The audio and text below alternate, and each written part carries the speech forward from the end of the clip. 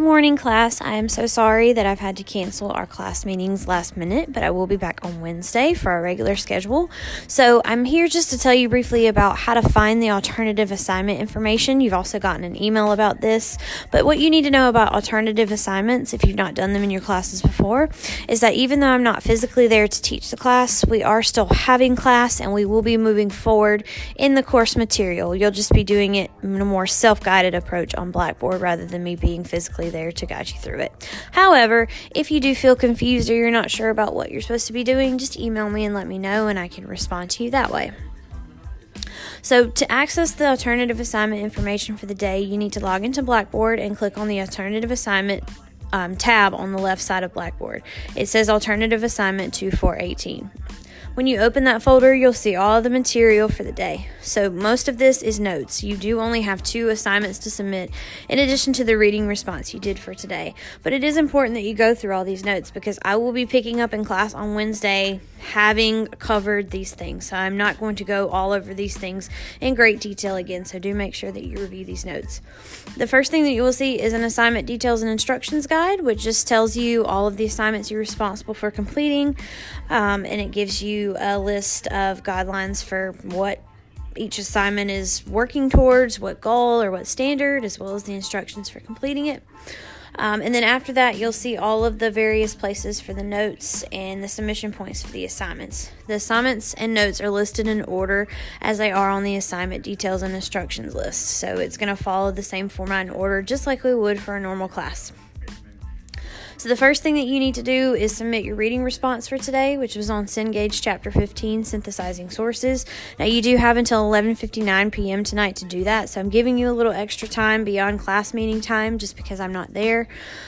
But you need to submit that. So you can do it a couple of ways. If you typed your response, you can just attach your PDF or your Word file. If you handwrote your response, then you need to either attach an image of it, so take a photo with your phone, or you can type it directly into the text box. After that, we are actually picking up where we left off last time. So you did some reading about quotes, paraphrases, and summary, and as well as identifying tags or signal phrases. So we'll be picking up with some notes on the purpose, placement, and content of those, and as well as some examples so that you know the difference between them and how they work together in writing to support a literary argument.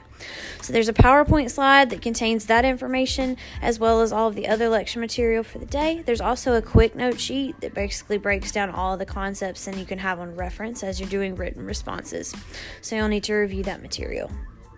After that, you're going to do a practice integrating quotes, paraphrases, and summary by writing a response to a critical question about Madame Bovary, about the excerpt that we read. That excerpt is still on Blackboard. So you'll be answering a question about that. There's no word count for this, so keep in mind that it is an in-class assignment, so you don't need to spend all day on it. However, make sure that it is well developed and that you are actually incorporating those pieces of information into your writing as you support your response to that question.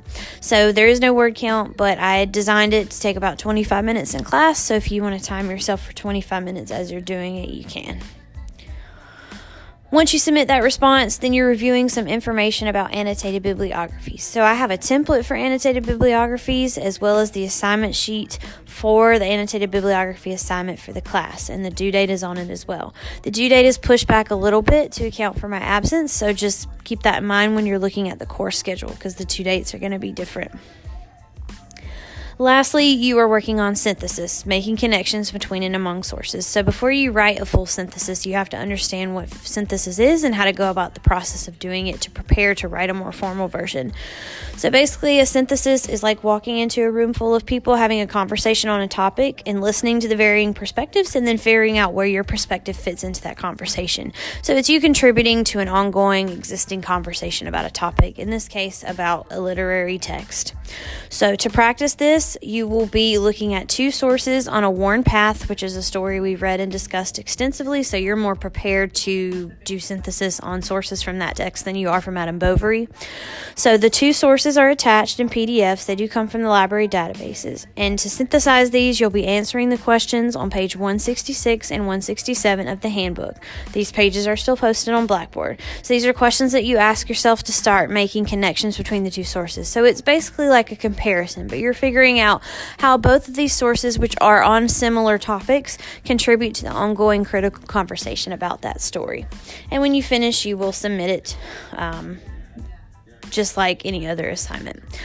The last important thing for you to know is that the 2 assignments for today, the synthesis assignment and the written response from Madame Bovary, are not due until tomorrow, Tuesday, February 5th at 11:59 p.m. So you do have an extra day to get those done because, again, I'm not in class to time you and guide you through these, so you get an extra day. So you need to submit your reading response by tonight, but you do get until tomorrow night to finish these assignments for the class. And again, if you do have questions or you're not sure what you're doing, just email and let me know, and I will see you guys in class on Wednesday. Have a good Monday.